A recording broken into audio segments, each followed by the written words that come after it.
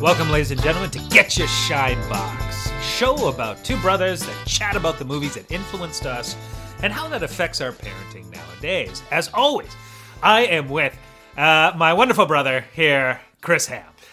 Thank you. They're very kind. This is kind of a special day, actually, because it's your anniversary. It is. We're recording on my anniversary. No kidding. So how's that marriage going? No kidding. Right after this, we're going to counseling. So I'm going to wear Jules' wig so I can stand in and he can use me as a punching bag. No, you know what? Actually, you guys, I am super envious. You've got a wonderful marriage and you've got great kids. And, you know, obviously the movies did you right based on how well you're rolling it out, man. So well played. Thank you. My name is Tristan Ham, the other brother's brother. Mm-hmm. We just watched a gem here. But before we get into it, before we really get stuck into the film today, you have a question. Well, I was going to ask you, how was your week? So let's just do a little daddy barometer, and we'll sort of give me your Cole's notes on how you dadded this week. Yeah, well, you know what? It was interesting this week because oftentimes I teach at night, the course that I teach, and it takes me till late, and then afterward I go, and it's like getting the kids ready for bed, and lunches and all that kind of thing. Right. But I didn't teach last night, and I kind of had the night off in a sense. And what'd you do? Did you do something delicious? Well, I just sat with the kids and we watched TV together, which sounds kind of mundane.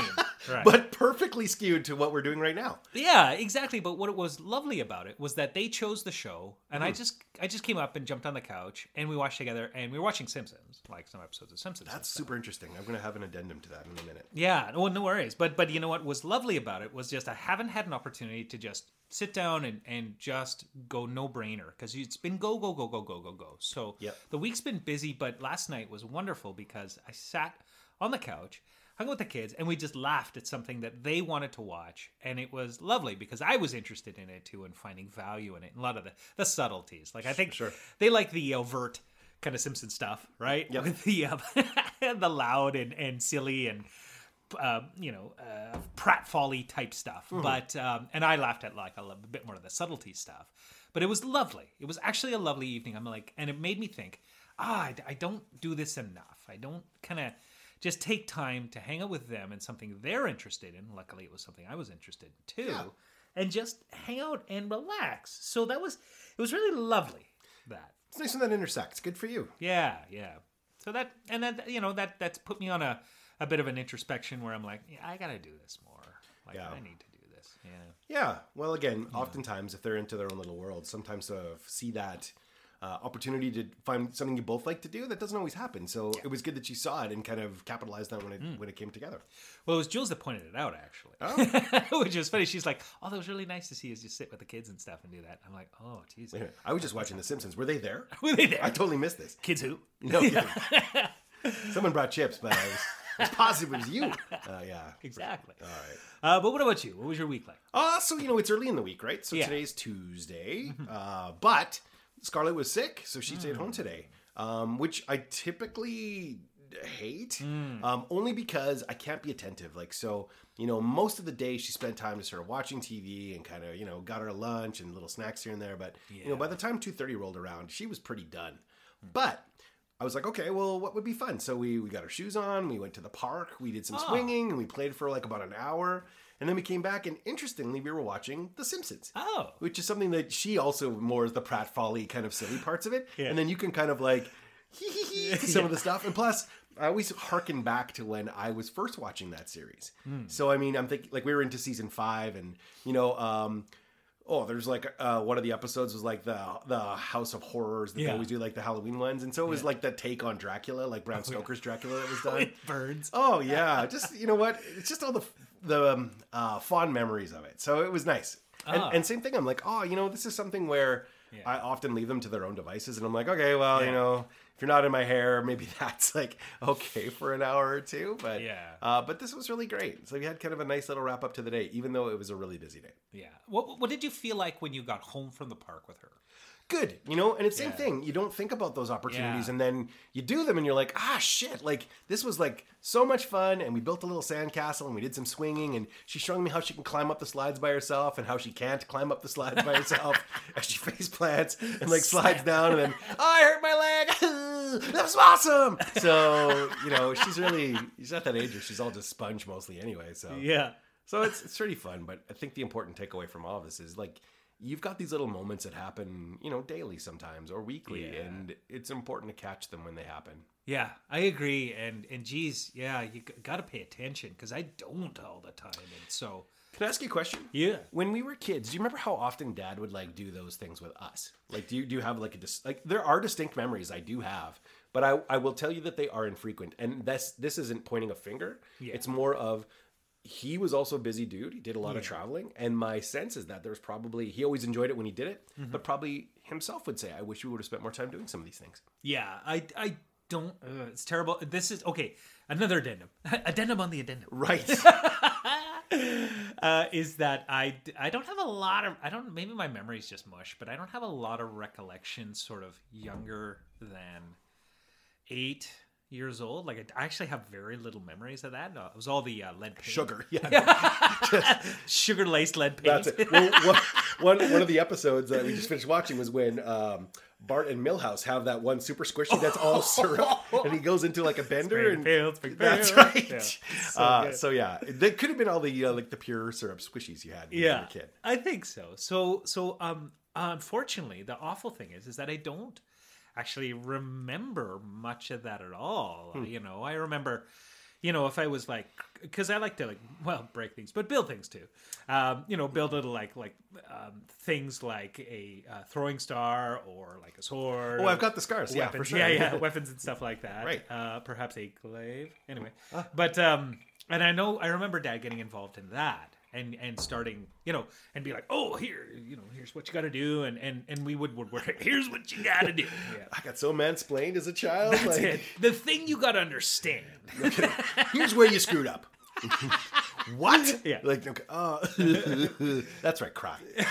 But I remember Dad getting involved in that and making things great, and he'd often we'd go to get in the forest and grab some wood to make a slingshot or stuff like that. So I remember that pieces, but I don't remember going to the park and just sort of playing and stuff like that. I don't recall that. Well, you know what? And so that's a mobility issue, right? Like for sure, those are things he just really, probably didn't enjoy doing, or getting to a park and meant he would have to walk across a field. And Dad's got some mobility issues like with his leg where, it's not the best, but you know what? He pushed through so many things that he probably never should have tried, like cross-country skiing, like downhill skiing. Oh, all skiing. Putting him strapped onto skis, like he's basically just a butterball ham, and you just strap him on and like wax him and send him. Like that's like a suicide. But the guy, he always resilient. He'd come back for more. No, he was fearless, man. So that's true. That doesn't surprise me entirely. I don't remember any park stuff either, but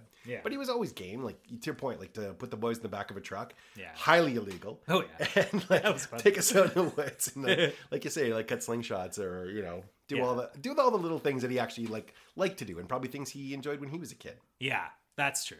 That's true. And I think, what is funny, just because in relation to what we talk about here on this podcast, is some of the movies. Like I'm thinking, there was some movies that Dad enjoyed that we watched together. There was stuff like that.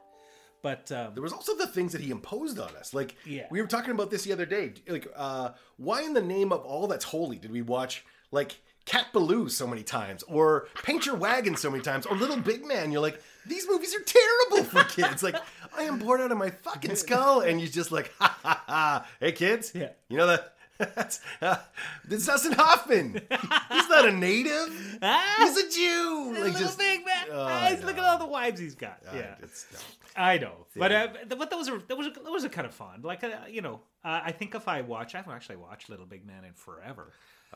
I permanently blanked that one out. My details are so sketchy because I believe at the time I was just thinking like, if I could carve my eyes out, what utensil would do it best? And I landed on knitting needle, but I just never, pull the trigger on it. But he did, and I wouldn't say absentee at all, but just what he did, though, was he'd leave it to our own devices to watch kind of whatever we wanted to. Well, and so now we're back to Krull. I mean, here's a movie that, we watched this a ton. I remember, we've talked about The Brick in previous episodes, and so in Fort McMurray, we had one real rental place, and it had about 6.5 movies you could get.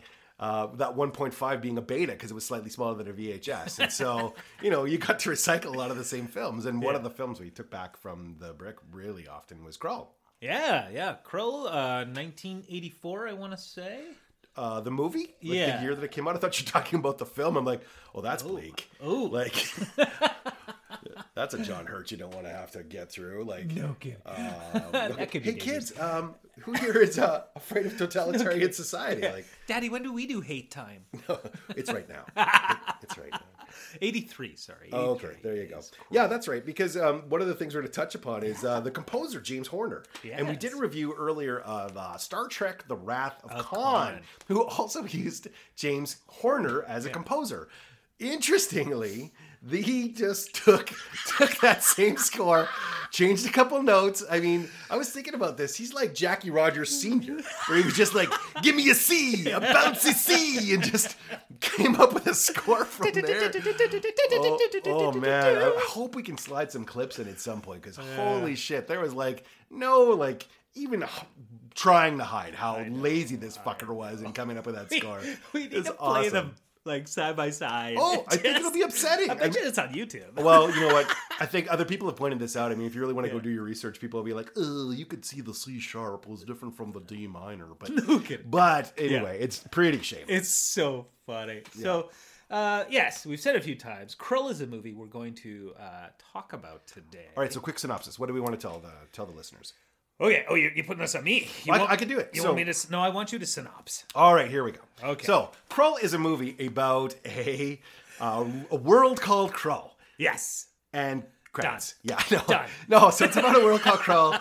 It's a medieval society. These are guys on horses and they've got swords and it's pretty basic. Yeah. But there's a prophecy that the child of this woman with an ancient name will have a child, and that child will be the ruler of the world. And maybe the galaxy. The galaxy. So right out of the gates, there's no galaxy play involved here. These guys are like backwoods, Excalibur, basically running around on horses and Galileo shit. But this is the time of Star Wars, right? Yeah. So you throw a little it's like showing a nipple. You're like, there's gonna be a little bit of a galaxy in this, and people are like, woo! And of course, the main bad in this is this beast from outer space who's got a ship that's a mountain with a bunch of stormtroopers, effectively. Steady. Wait. On a planet with two suns. Oh my God, steady. Just stretching. Oh, well, hopefully the main guy doesn't meet like some wizened guide. Well, and he's not a whiny bee who ends up complaining about his misfortune in life and gets dragged along to his heroic escapades. Well, he doesn't wield a mythic weapon. No, nothing that could anyway be. Why the fuck is Lucas not suing the shit out of these guys for just very broad strokes? You just took my movie and shoehorned it into some medieval fantasy. That's his game now. Now Lucas is on the prowl. He's the predator. Probably at the time though, he'd have been very encouraging. Oh great, more things to support this idea. It's going to help build up my friend. No. Yeah, exactly. He just has lawyers hiding in his little beard and just pop out whenever they need to throw a lawsuit at someone. He's awful. He's the most litigious guy in Hollywood. Anyway, so the main bad dude decides that he wants to get this woman who's going to have this child, who's going to rule the universe. Yeah. So he sends the troopers of lightning the coconut heads. That's it. Sends them in to go capture her. She gets captured. All of the two kingdoms that are coming together to get these couple to get married are slaughtered. And so Wise Man shows up. His horse is having some psychedelic stare at a wall. So the people who were doing the the animal training on this just must have stuck an apple on a stool outside the shot, and that thing is just fixated. He's just drooling, slobbering. Anyway, so he gets on his horse, takes him up to the mountain. They go and try to find the glaive. It's supposed to be super tough to get. Yeah. And yet all you do is reach into your... The worst fucking side quest. Oh, it is just a pile of dragon snot that is running down a hill, and the guy just sticks his... I thought Slimer was going to come out at some point and just...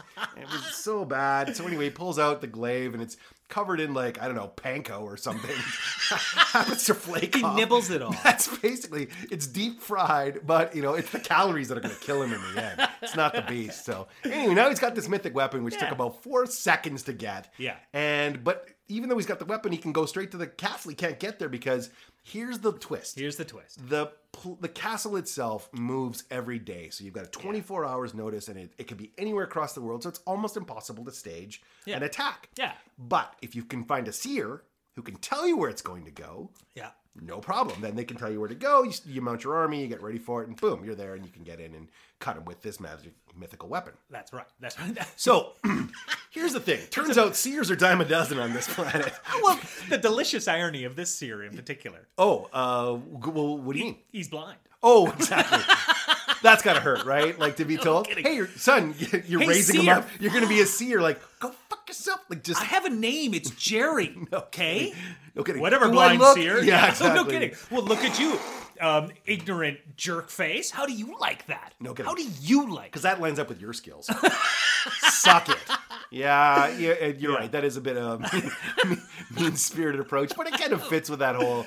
Exactly. Like if you're going to lose some sort of like physical sight, here's what you gain as a trade-off. And maybe that's kind of maybe you make that sacrifice. They really don't go into his backstory that much. That's it. And except for the weird thing he's got with kids. Yeah. Like, he's got this one little sort of dude, and I don't think it's like anything like odd that way, but I mean, what's the kid doing? Is he going to be a seer at some point too? And is that weirdo going to just blind him at one point? Poke his eyes out. You're in! Initiation. Yeah, I was okay with not. Can I be a seeing seer? Yeah, no kidding. Can we try that for a bit? That's not how it works. That's not how it works. No kidding. Job application. But before they get to the seer, you got to build the team. Oh, right. That's it. So here's the thing. And I don't think they deliberately obviously go and do this, but as they're on their way to the seer, they run into a bunch of like bandits. The Rascallions. They are. They're just a bunch of roughnecks. And I mean, here's a whole ton of fun dudes show up in this one. So there's early Robbie Coltrane. You've got early Liam Neeson. When was Liam Neeson's hairline ever normal? Like, was he born like as a coconut and just those little sprigs that come off of like coconut hairs? Because he's got that widow's peak. He does, and he's apparently had it forever. Yeah. Like, anyway, he's always fine. He's got a particular set of skills, obviously. Well, in this movie in particular, it's humping. Humping. Yeah, he's got a lot of wives apparently. So, I don't. Yeah, his resume on this one is pretty tight. So it's Robbie Coltrane is a bit of a downer. You got Liam Neeson who shows up. You've got Alan Armstrong, who is a guy who shows up in everything, mostly as a British. Snobbery Parliament guy and a lot of stuff. But in this one, he's in a lot of cop shows nowadays. That's it. I mean, he's got it's thinning, but he's got like pretty fun curls in this one. Yeah. Anyway, they're all criminals. They're all got chains, and because Colwyn is it's the name of the hero, because he's now the king. Sorry, say the name again. Colwyn. I don't know. Who knows? That's the thing. Everyone says it a little bit different. Anyway. No kidding. Anyone who's doing the dialogue coaching on this is just like, whatever, just roll with it. We got James Horner. Yeah. He's got something magical going to happen in post. James, you left a little coke on your nose. No, I can write. That sounds a lot like shut up. No, yeah, it's honestly, the people who are like, Gene Roddenberry, I don't think he was either like a really litigious guy either, like he wouldn't sue people, but if I saw that come out afterwards, I'd just be crushing paper cups like crazy. Horner! Susan, come in here and bring me a paper cup. That's right. Oh, what's his wife? It was she played character on she was Christine Chappell. Oh, yes. So she could have come in and brought him more paper cups. Yeah. I don't think you would call her Christine Chappell. I mean, obviously she's got a real name, but maybe kidding. just for love play. You've met my wife, Christine Chappell. That's actually not mine. No. Well, she later becomes the voice of the Enterprise too. That's true. It's just that voice in his head every time. Yeah. Telling him about his faults and how it could be better. Until he strangled her. What? Oh. Okay. Sorry, on a different tangent. A lot of demons in this TV show, Gene. Actually, what's interesting is Krull is a nexus of a whole bunch of different actors and actresses and stuff that we've covered. So, I mean, one of them is James Horner and Wrath of Khan. We'll cover off on some other ones. Yeah. Anyway, so they do get this group of rapscallions. He has a key because he's the king now and he can open up any of the locks, but they agreed to stay in their chains until they succeed in the mission. Yeah. So, anyway, now they go to find the seer. The seer is happy to help them. He starts to use his powers in his regular, I don't know, Gilligan Island hut. Yeah. Turns out the little guy Titch is the skipper. Yeah. Or no, he's the Gilligan of this. And he sort of comes in and gets whacked over the top of the head when he screws up. Like, hey, little buddy. Yeah. Also, I have to mention that a wizard shows up. He flies in. He gets cast in. It's... what's his name in the character is like Berto the Magnificent. Urgo. Yes. Yeah. Urgo the Magnificent. So Urgo shows up, flies in, casts his magic. Turns out he is trying to also better his skills, and so he comes along with them. Let me see if I can get this. He is small in stature, tall in purpose, wide in vision, and narrow of purpose, or something like that. Yeah. That is not it. That's not it. We just watched this a couple days ago. What were we doing? We had a lot of wine that night, which I can attest to because about an hour and a half after we were done, I was out cold. I found the beanbag. I was just like, we had a little pizza. A little Flash Gordon, and we were out. Oh, Flash Gordon, man. Well, that's another one we'll try to cover off on a different time because that's one where just, to your point, at the end of that, they're just like, fuck it. They're just going for it. We got to wrap this up. We got 45 minutes. We got Max Vaughn for like another 2 hours. Okay. Can we just get this done? Totally. Yeah. Brian Blessed has just attacked the craft services table. Kidding. He's got someone's throat in his mouth. No kidding. Jesus. He's hitting people with a mace. Like just cooking it. Timothy Dalton's in the corner sulking. Oh, I know. Just trying to like comb his hair the right way so no one can see it finding out. Yeah. You watch. I'll be a Bond one day. Sure you Whatever. will. Go get another donut, Dalton. People shooing him away. Anyhow, all right. So we got the wizard showed up. Yeah. So we got the wizard. They go see the seer. Seer is telling them that he can't do what he needs to where they're at because it's the beast can crush. He crushed his emerald. So he can go to a place, an emerald palace. And if they go there, then his power cannot be defeated. Yeah. So the seer, they go on a journey through a swamp. And of course, nothing could go wrong. No. So who's our next character to be introduced? Because this one is delicious. Oh, the Cyclops. Yeah. So as it turns out, for some time now, a Cyclops has been tailing them. And you were mentioning this. This poor Cyclops, because of the prosthetics, he's got goo over both of his eyes, and he's just got the one mechanical eye that kind of blinks away. But he can't see sweet shit. Like the whole time he's trying to act and run through this swamp like at full speed. And he doesn't know where the fuck he's going. Like he's going to get concussion after concussion in this. Do you remember that Bugs Bunny cartoon where they had Daffy Duck as Robin Hood? Yeah. And he jumps off one of the trees and he keeps whacking it and just yoips and away. That must have been that guy's every day, just crushing himself. He doesn't remember a second from all the concussions. Not at all. He took so many blows to the head. That poor Bernard Cyclops. Breslau. Well, there it is. Yeah. So anyway, they also run into the Cyclops, and as it turns out, they send a doppelganger in of the seer. That's right. Who kills the seer, stuffs him in the water. Yeah. Turns out that Kahlua ends up going to get to where the Emerald Palace is by himself with the doppelganger, and the doppelganger starts to choke the shit out of him with his talons. That's right. And suddenly, dashing through the swamp comes the Cyclops. Yeah. Whips his trident thing. Yep. So they don't actually let him throw it. I'm praying, because if he's doing trident practice without any vision, there was a lot of lawsuits that came out of that film. Like, he's a big guy too. Imagine if he just...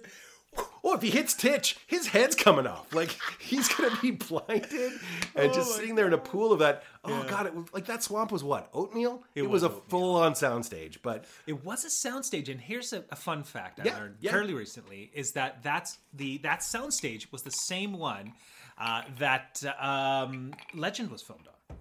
So there's a great film. We should actually do that one, too. Anyway, I'll continue with the synopsis. Right. So after that, once the doppelganger is dead and they recognize that they can't see the seer, they have to come up with another plan. Right. And so, oh my God. Our buddy, Freddie. Yeah, Freddie Jones, who we've talked about in Dune, he plays Thufir. This is another one of these, like, coincidences that come together. Mm-hmm. So Freddie Jones, who's basically been shouldering this entire thing, the one or two guys in the whole film have got a little bit of gravitas, and none of his lines are ever just like, hey, yeah, that's a great idea. It's like, ingenious! We must take it to the next level! In the morning, the mountain. Yeah.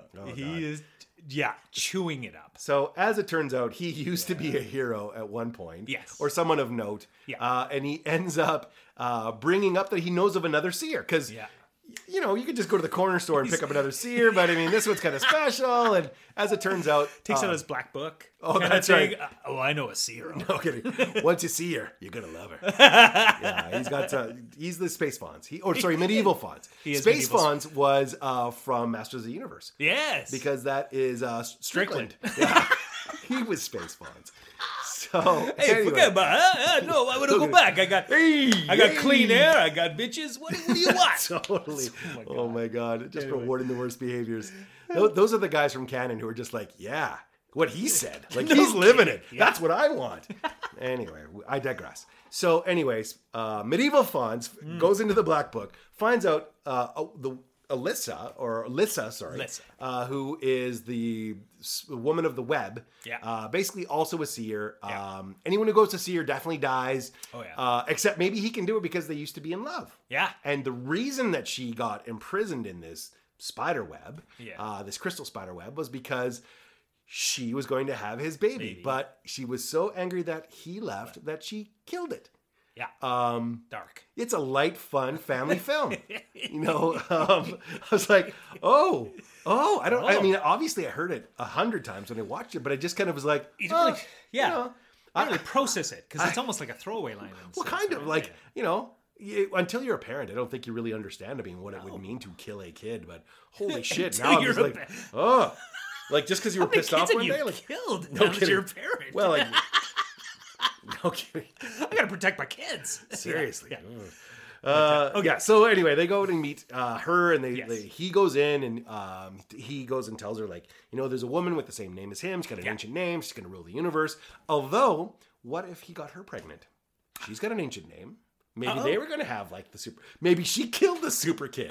Maybe the whole thing is already wiped out, and they're just doing it for naught. I didn't even piece this together. Holy shit! I didn't even think about that. Yes, because she had the ancient name. Yep. They could have had the prophesized kid. That's it. Yeah. But I mean, her withered spider womb now is probably just cobwebs and like dust. Yeah, no kidding. Well, the hourglass dust. So that's a little crusty crab you don't want to have to try to shuck. So anyway, so she decides to let him live. She tells him where the next location is going to be, and she takes the sands of her life, cracks open the hourglass, gives it to him, and says, if you use this will keep the crazy deadly crystal spider at bay until you get out of here. Yeah. And so he, starts to climb out. He lets a little bit go at a time. So there's this big, like almost like white transparent spider in this cave, and that freaked the out of me when I was a kid, man. Because this is Clash of the Titans time when a lot of stop animation was still kind of a big deal, and this is a stop animation spider. But I actually feel like this is in many ways better than the Clash of the Titans stop animation creatures were. Yeah, well, they must have a bit better a budget. I mean, it was later in the in that technology, but man, this spider, man, I was freaking out because like it's a pretty tense scene when he's like shucking along the shucking along the spider web, and it's like it's coming after him, like, and the spider's really well done. It's got this it's almost slightly transparent. It's got this like red like innards. Yeah, like you can see through the translucence, like it's sack, and there's like obviously like a heart or something is pumping away in there. And then before as the the main guy is leaving, as Freddie Jones is on his way out of there, the spider goes back and kills Lissa, eats her up. It was like, So for sure, they did a really good job in building tension with that creature. Like the animatronics were very well done for that. That was pretty good. I would agree. Anyway, unbeknownst to Freddie Jones, as he's releasing those sands, it's also killing him. Like that's also his, like the sands of his life that are going. So that's right. There's just enough time to share the location of where everything is going to go down, where the beast is going to be. Yeah. But then, of course, Freddie Jones is dead. Yeah. I got to go back a second because there's a wonderful connection here. Shoot. Oh, right. Okay. Yeah, shoot. So the Widow of the Web, her name is Francesca Annis. Definitely. She was known on a different circuit before she got into mainstream. So she had this big scene with Freddie Jones, and they're having a bit of chit-chat, blah, blah, blah, blah, blah. Right. And you pointed this out, and I had no idea. It just totally clicked when you pointed it out, was that Francesca also plays Lady Jessica in Dune. That's right, in David Lynch's 1984 Dune. Yeah, with Freddie Jones, who would have played Thufir Howard. Yeah. So that was kind of a neat little, again, this is this Nexus moment. So, Freddie Jones was in Dune, we reviewed that, and here, Francesca and Freddie kind of come back together for this. Yeah. And I think, they both have really good poise, and I mean, even though the film, doesn't really hold up, and we've often talked about, the rose-colored glasses of, are we trying to give this more credit than it's due? I think this one actually really tried. It was it had good people. Yeah. So, this was kind of a neat little, nexus of cool that kind of came out of watching this again, because I never would have pieced that together. No, that was a good spot. Yeah.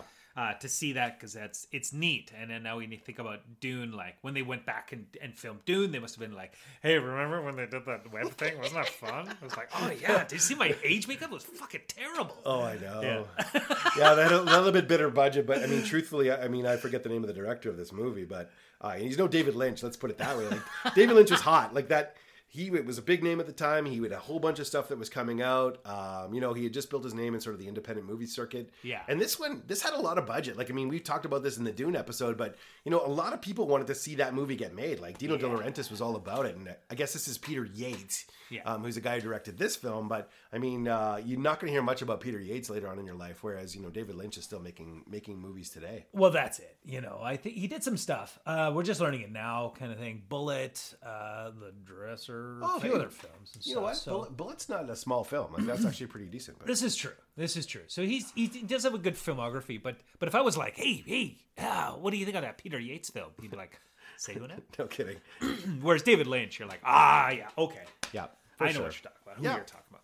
Okay, so the ancient one, Fred Jones, has just cacked it. He's gone. Yep. Right? So anyway, now they know where to go. So they head out to find the beast. He's in the iron fields, like basically a deserty. Not really. No, sorry. He was in the desert. Then he shows up in kind of a field. The Iron Mountains. Yeah, no kidding. So it's basically turned into The Hobbit now. So they're going to the Iron Mountain. Yeah. They're going to find Smaug, which is basically what happens. It's a big dragon, like type creature, this beast. Well, they have to unlock the door on Durin's Day. Well, of course, the thrush knocks. Happens to just be at the right time, and if they can sneak in and get out the Kingstone, what was it called? Yeah, the Arkenstone. Arkenstone. Yeah, what's a Kingstone? The Glavestone. The Glavestone. The Flintstone. Then, they're going to have a yabba dabba do time. So we're halfway through the film at this point, or so. Maybe a little more. Let's say 2/3. 2/3 through the film. Yep. How many times have we seen the glaive used? The most iconic weapon that is on the poster. Yep. How many times? Yep. So, in fairness, I kind of get this, right? Because one of the things about using the lightsaber is there's the bigger battles at the end where you kind of get more of a feel for it. So you don't want to give away all of your, the big reveal on it, right? Sure. But here's the thing. If you were going to go up against a world, like a universe traveling, laser soldier wielding creature, you sure as shit would want to know what to do with this thing. So where's the training montage? There's nothing. Like, I want a little Rocky, like him and Apollo running down the beach and just him hitting him, like Apollo in the back with a glaive and just tearing him up like a meat. Like, ding, ding. That's it, exactly. Oh my God. I'd love to see him just like throwing the glaive into the ancient one and just carving him up like a Thanksgiving turkey. But anyway, he never gets a chance to use the glaive, which is actually really foolish because imagine he doesn't know what to do or it doesn't work for him. Or he doesn't understand the willpower aspect. Ding, ding. Okay. It's not going to be so bad. Beast just...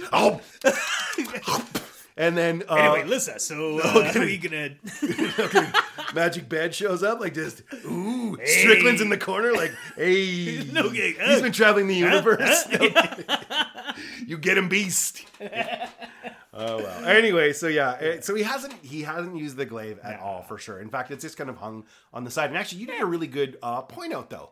Because one of the kingdoms in the very beginning actually knew about the glaive and had a sense of it because it's in their tapestries. That imagery is cool. Actually, we started to see that a lot throughout. That the glaive image was in tapestries, worked into like artwork, chairs, statues, pillars, stuff like that. So I was seeing it everywhere. I was like, oh wow, I never noticed that. But what's interesting though is if you knew that the glaive was like readily apparent in so much of the artwork in the history, people should have known more about it. Also, why didn't someone else seek it out ahead of time? Because it's fucking easy to get. Like, just reach into some, like, I don't know, afterbirth, and you just happen to have, like, a deadly super weapon. I mean, you get a glaive. You get a glaive. Yeah, I don't know. So it's kind of stupid. I would love it if you looked in the background, like, of that volcano-esque area, and there was, like, glaive shapes, like, a bunch of them sort of, like, coming down, like, in a conveyor belt. Oh, kind of. Like, if there was just, like, some starfish who shat them out. Like, it's painful because they've got like those like blades that come off the edge, but whatever, you got to get it out of your system. And if you've been sitting on it long enough, I mean, I'm sure it just compresses into like some sort of diamond-like metal material. So whatever, it just, Anyway, so yes, he's never used the glaive. They know exactly where to go. Yes. They get everyone together, but here's the problem. What's the problem? It's super, super far away. We'll give up. There's nothing they can do together. Except some fun filmography with some horses, because you've got fire mares. Yeah. There's always a good solve for these kind of like long distance travel issues. So they decide to round up a group of fire mares, which are regular horses. And they don't use any saddles, although they're going Mach 5. Like, they're buzzing the tower. Strickland shows up again. You're writing checks your butt can't cash as they go by in their fire mares. Like, God damn it. So anyway, they decide to saddle up on the fire mares. They manage to get to where the castle's about to disappear, and they just manage to get inside before, boom, it moves and it's off again. Yeah. But everyone's in, so it's no big deal. Yeah, except who? Oh. Who didn't come in the initial charge? Was the Cyclops. Because here's the thing. So this is actually really important. The Cyclopses can see into the future. They've got one power. They gave up one of their eyes to be able to have. But the only thing they can see is their death, which fucking sucks. Like, this is a terrible power. And no wonder he's kind of somber. I mean, I would be running into trees too if I had to, just to end it. Like, well, even if I knew, I'd be such a daredevil, Oh, I know. I would be like diving off a cliff. But here's the thing: if you hadn't seen your death that day, I'd be like, "Yep, we're doing it. Woo! I'm gonna ride to this naked." Like, here's the thing: I'll give you $1 million if you put a firecracker up your ass and light it. I'd be like, "It's on. We're doing this. It's on. No kidding. I'm doing 5. I'm putting 15. I'll up your ante, like up my ante." So for sure. So he foresees his death. Yeah, hangs back actually because he thinks he's just gonna wait there and die. But what's gonna kill him? Well, no, he's just gonna sit on a rock and get. I don't know. Yeah, just like lay his nuts on one rock and another rock and just pound them until he's like dead. It's stupid. He foresaw it. He could have stopped it immediately. Yeah, could have done anything other than just hang out there. It's really weird that that's the way that he resigns himself to his death. Well, and apparently, if they try to deviate from their death path. They'll die? What? You already have me on my... I've got no options right now. I don't see the downside. Like right now, I'm taking up smoking. Like I've got it all at this. Yeah. The math doesn't add up. No, absolutely. Yeah, you're right. So he just decides to wait. But what happens? You know what? So they get in there and he decides to come. Yeah. He manages to come. And here's the important part, because you're right. They actually would have failed getting into the mountain on time because the Cyclops actually comes and is the one who holds open the doors as they're closing. Yeah. So he manages to really allow everyone to make it in. So he really saves the day on this. Yes, he does. He ends up getting squished in a door. He gets super crushed by some Castle of Grayskull like foam rocks. So actually, they should have used that set for Masters of the Universe. That would have been a great Grayskull. Yes, actually. Yeah. And I really want to talk about inside the castle because I don't know, you probably do remember this, and most people who are vintage would. Yeah. But that whole inside is so Dementia 5 from Spider-Man / Robin Hood. Like just this weird psychedelic, like twirly gumdrop. Fleshy I know. It's like she's in the Beast's anus. Yeah, no kidding. Just part of this is the colonoscopy of power. Like, did you find a polyp? No kidding. That's it. Can you really just check around the nipple, because I feel like I felt a lump. Yeah. So she is in his anus for about days actually since she's been captured. Movie, pretty much. Basically, She just kind of wanders around his anus for the entire film. Really? I know. So they're inside. Yeah. So they're inside. They're searching for her.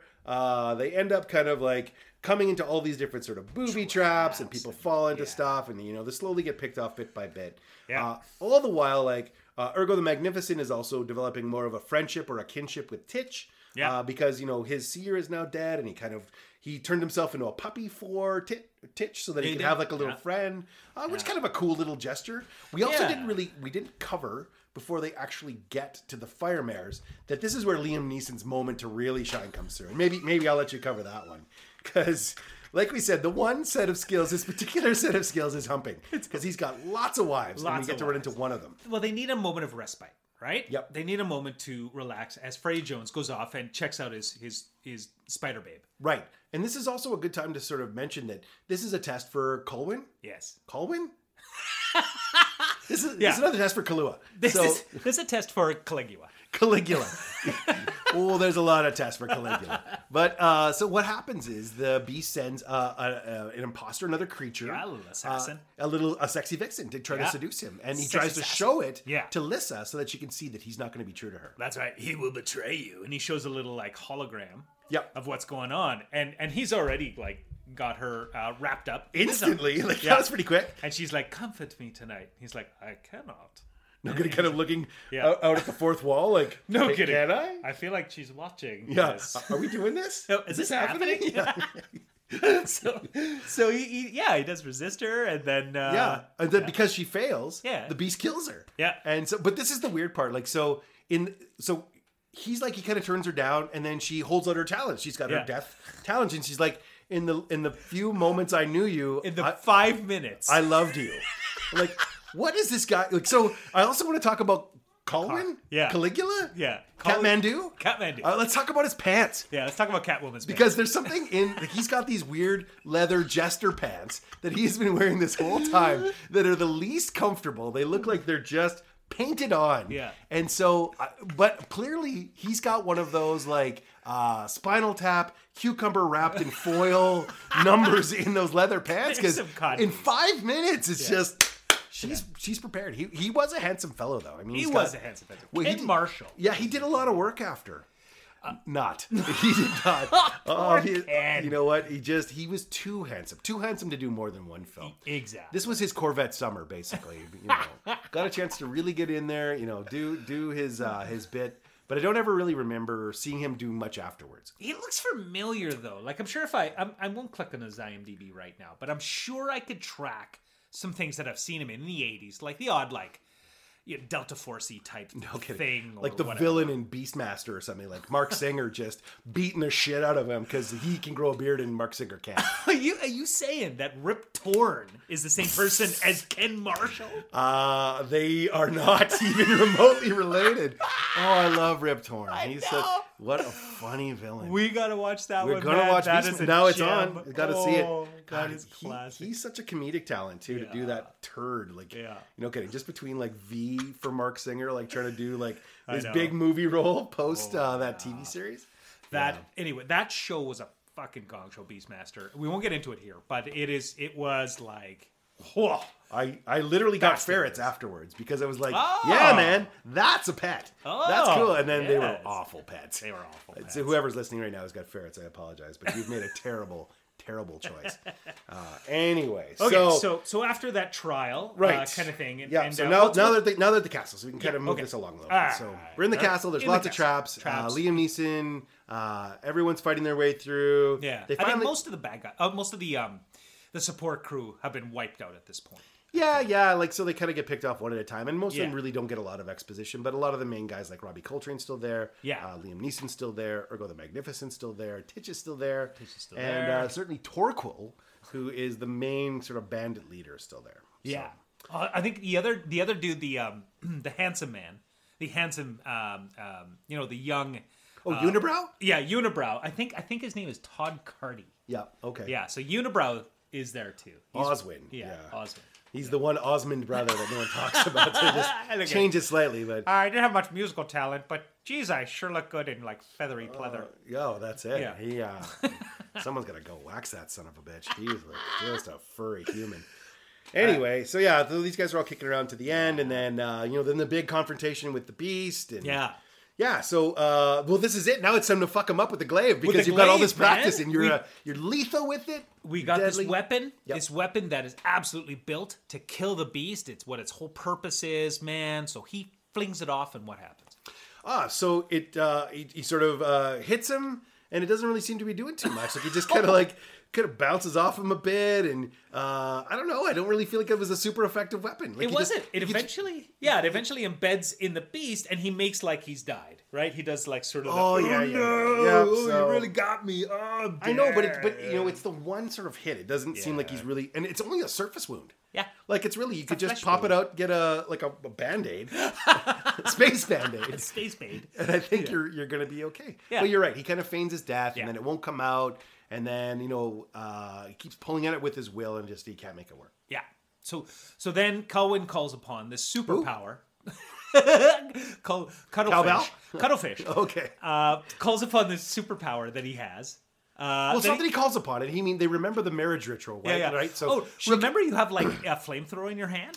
Yeah, so why did we get the glaive? Hey, fuck, what? Flamethrower? Excuse me? You've got me a Ginsu knife in the shape of a circle. So impractical. Or I could set the world on... I'm going to take flames on this one. Yeah. Like, I'm going Human Torch on that son of a bitch.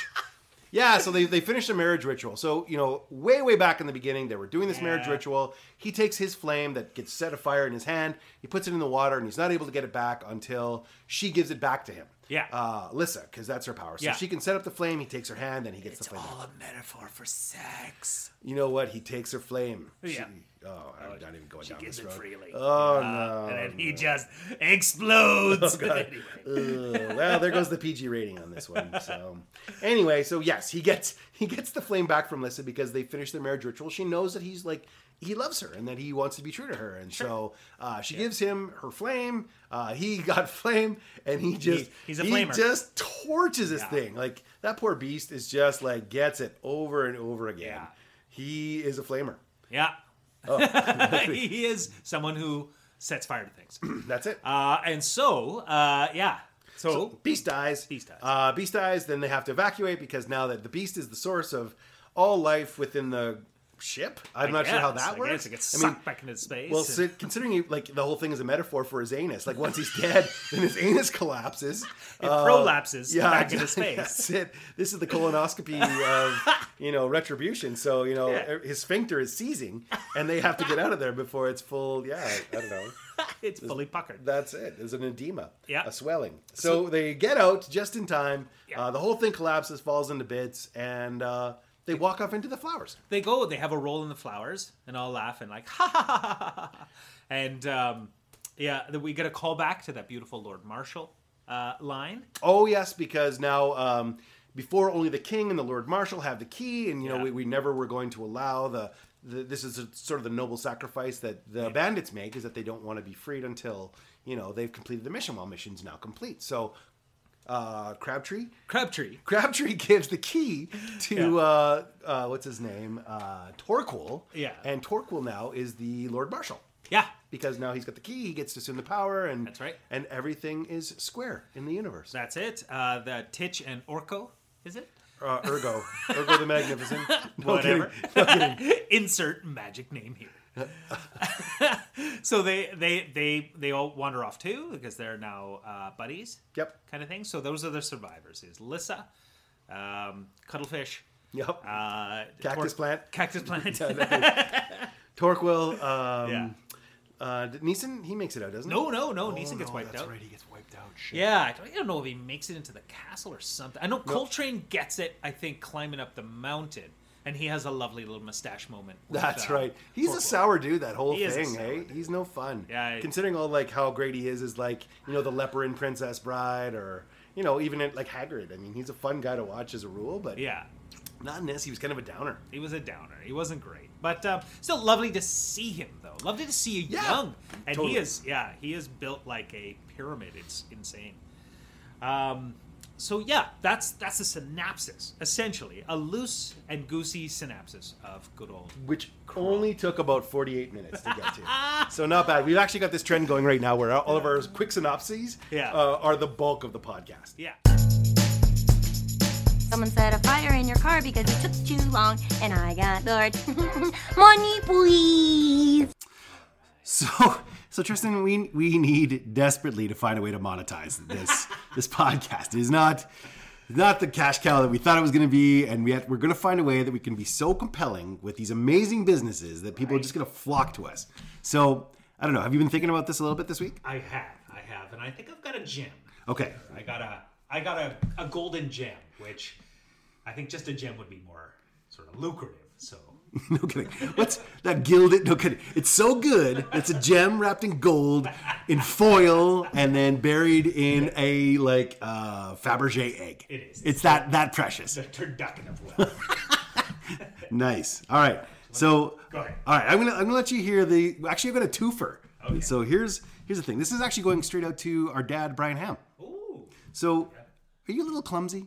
A little bit. Do you find that sometimes you cut yourself a little bit, or that you tend to find that you're wounded when you really didn't need to be wounded? Well, my friend, what you need to do is come to this amazing place called Back to the Suture.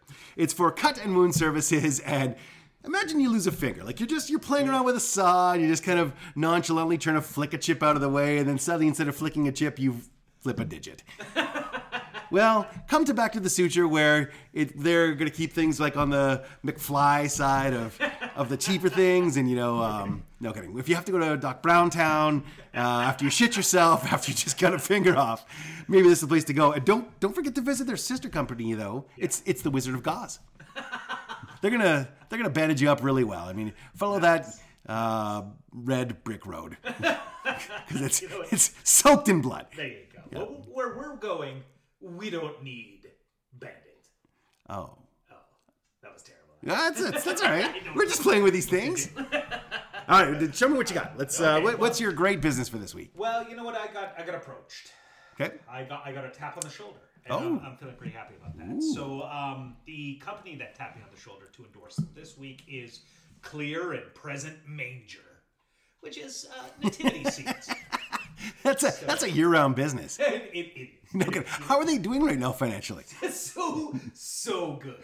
When they tapped you on the street, was that as they were also asking to drop their pants for money, or pretty much? Pretty good. Well, tell me about the value proposition of Clear and Present Manger. Well, you know what? It's when you are in desperate need of baby Jesus, of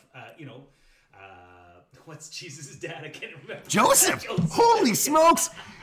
What pathway to hell are you looking down right now? Jesus' mother, Sarah. Is there just a demon down there rubbing his fingers together and licking his chops as you're going through this? Well, he would be if I wasn't kitted out with such an impressive nativity scene. Well, something that terrorists really are envious of because this is Tom Clancy endorsed. Well, that's it. Actually, I feel like that would be the most dangerous manger setting of all. You wouldn't even want to try to mess with that manger. It's a danger manger. That's stranger manger. Okay. Well, look, it's all strange. That's kind of the bare, kind of the essential core of all mangers is it's a little bit weird. Exactly. All right, Clear and Present Manger. UPG is it's a little bit weird. No kidding. Clear and Present Manger. Praise Jesus. Not bad.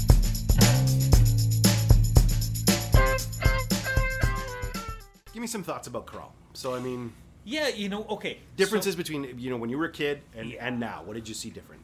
Well, okay, so what I saw different, I think, and we talked about this and joked about this, was just I was obsessed with that weapon, because I think at that time I was also dabbling in D&D. Okay. I'm much more immersed now, as we both are. Yes, sure. But I was sort of dabbling in D&D and thinking weapons and things like that, and I thought, oh, this is an awesome weapon. In fact, actually, here's a weird sidebar, is that when we took up D&D again, I mean, this was 3-4 years ago, I think. Yep. With our good buddy Fletch, I ran a homebrew campaign, and you crushed a bunch of tinker gnomes. Right. Okay? And they had a bunch of weapons. They did. And one of the weapons was the glaive. That's right. Yeah. Oh my gosh, that's really cool. Yeah, so because it's always stood out for me. So I guess as a kid, I always loved that weapon. It was just the idea of it.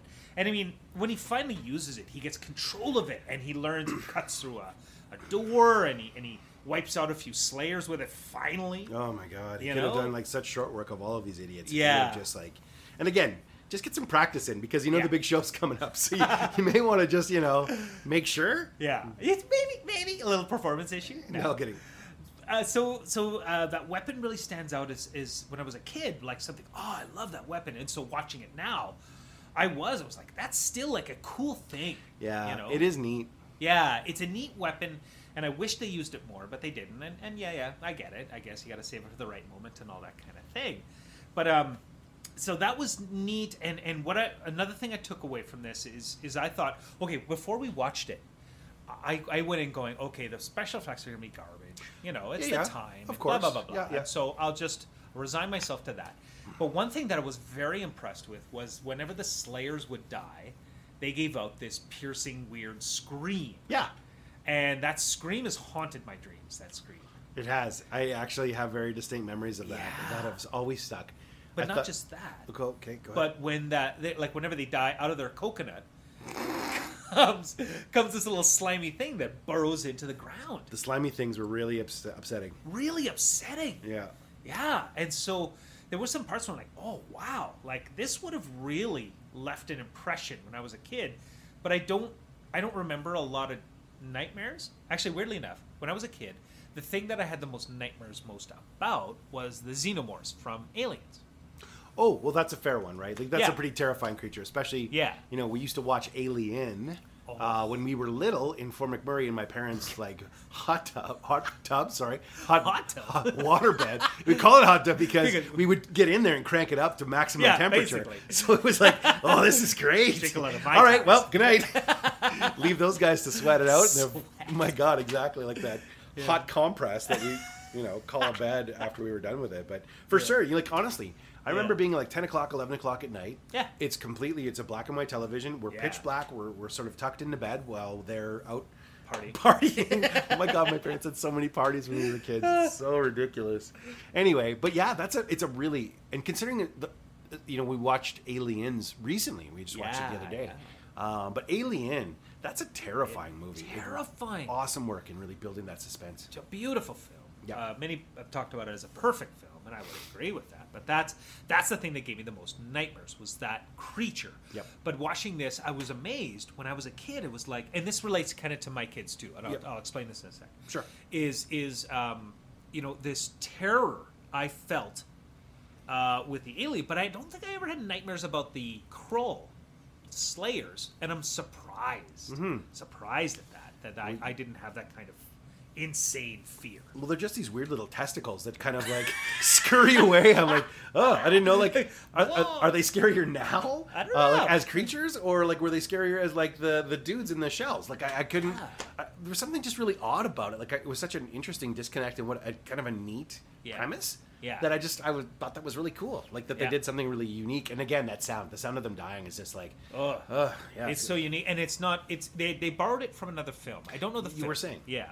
But so the way I relate it now, and I'll wrap this up quick, is with my kids, I'm always conscious of the things that will give them nightmares. My kids are pretty susceptible to nightmares and stuff like that, right? So I'm thinking about the things that give them nightmares because I want to show them the films that I watched as a kid. And we watched not long ago Willow, and there's a moment in Willow where like Willow taps this troll with a wand, and the troll sort of curls up in a ball, and then these tentacles come out and rip the troll's flesh off. Oh my! And turn it into this gooey thing, right?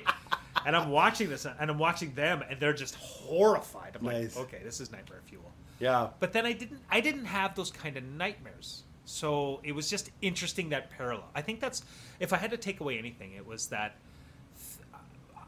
different things affected me when I was a kid, whereas my kids are affected by different things. Like, the last thing I'll say is my daughter has a huge, massive fear of awkward situations. Oh. She will literally run out of the room whenever someone's like, oh, I really screwed up there. I'm sorry. When it's kind of awkward. Really? That is her biggest terror. I haven't noticed that. Yeah, That's interesting. I'll have to be more attentive. Yeah, but what'd you get out?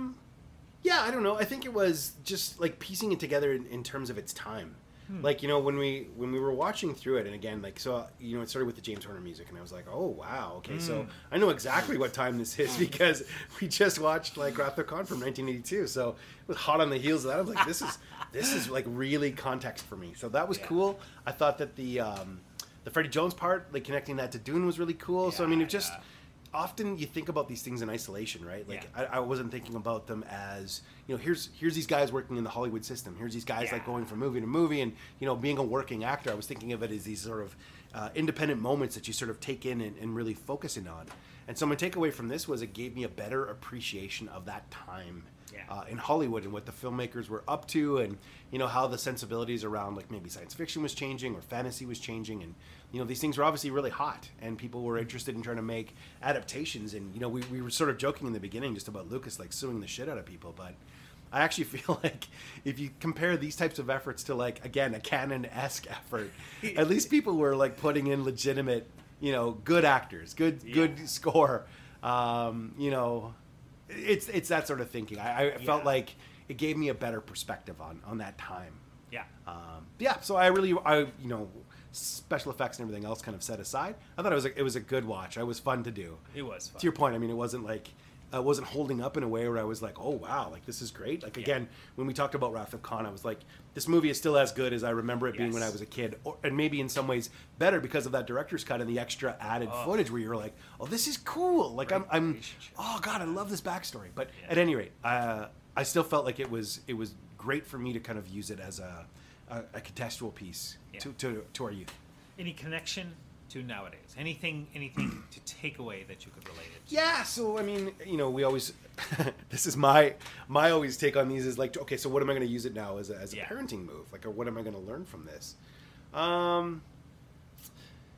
think the big takeaway for me on a film like that is, well, we talked a bit about Masters of the Universe, right? Yeah. So here's a Freddie Jones, who's a guy who's just, I think he's a little bit better than this film. I think he's probably someone who is like a really great actor, and someone who probably did this as like an Alec Guinness moment of just, all right, well, fuck, it's a paycheck, but he really poured himself into it.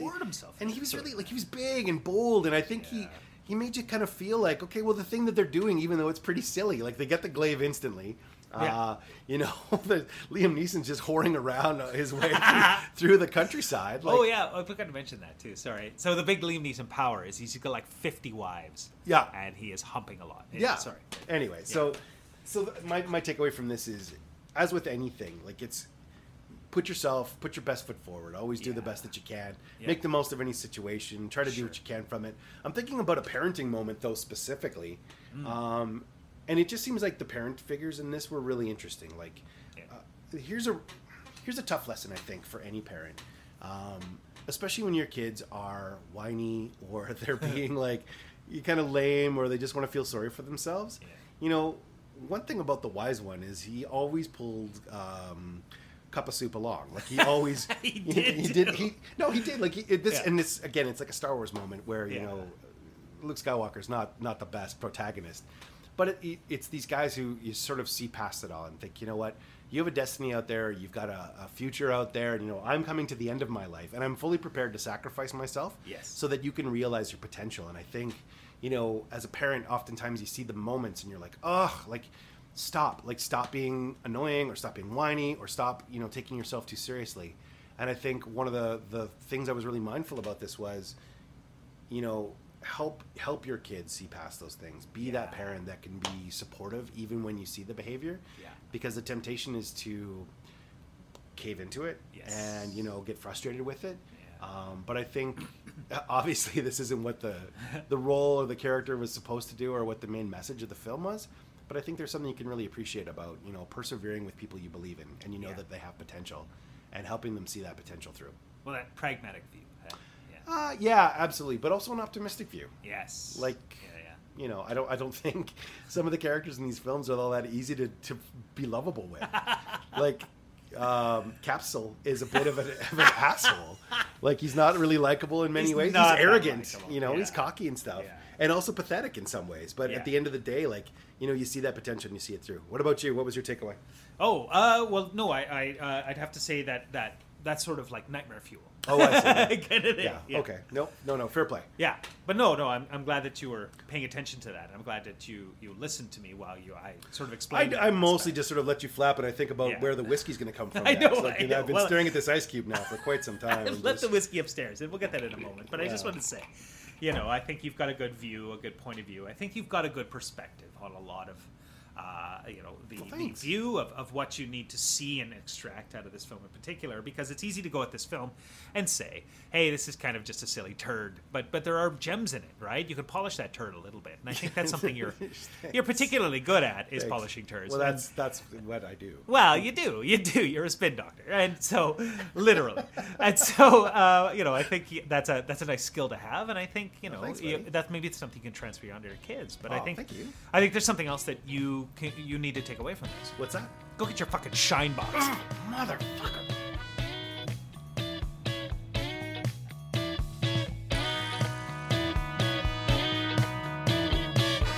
This has been Get Your Shine Box with Chris Ham and Tristan Ham. Intro and outro music by Ross Smith. Tune in for more episodes as we discuss movies we watched and stuff we did as dads.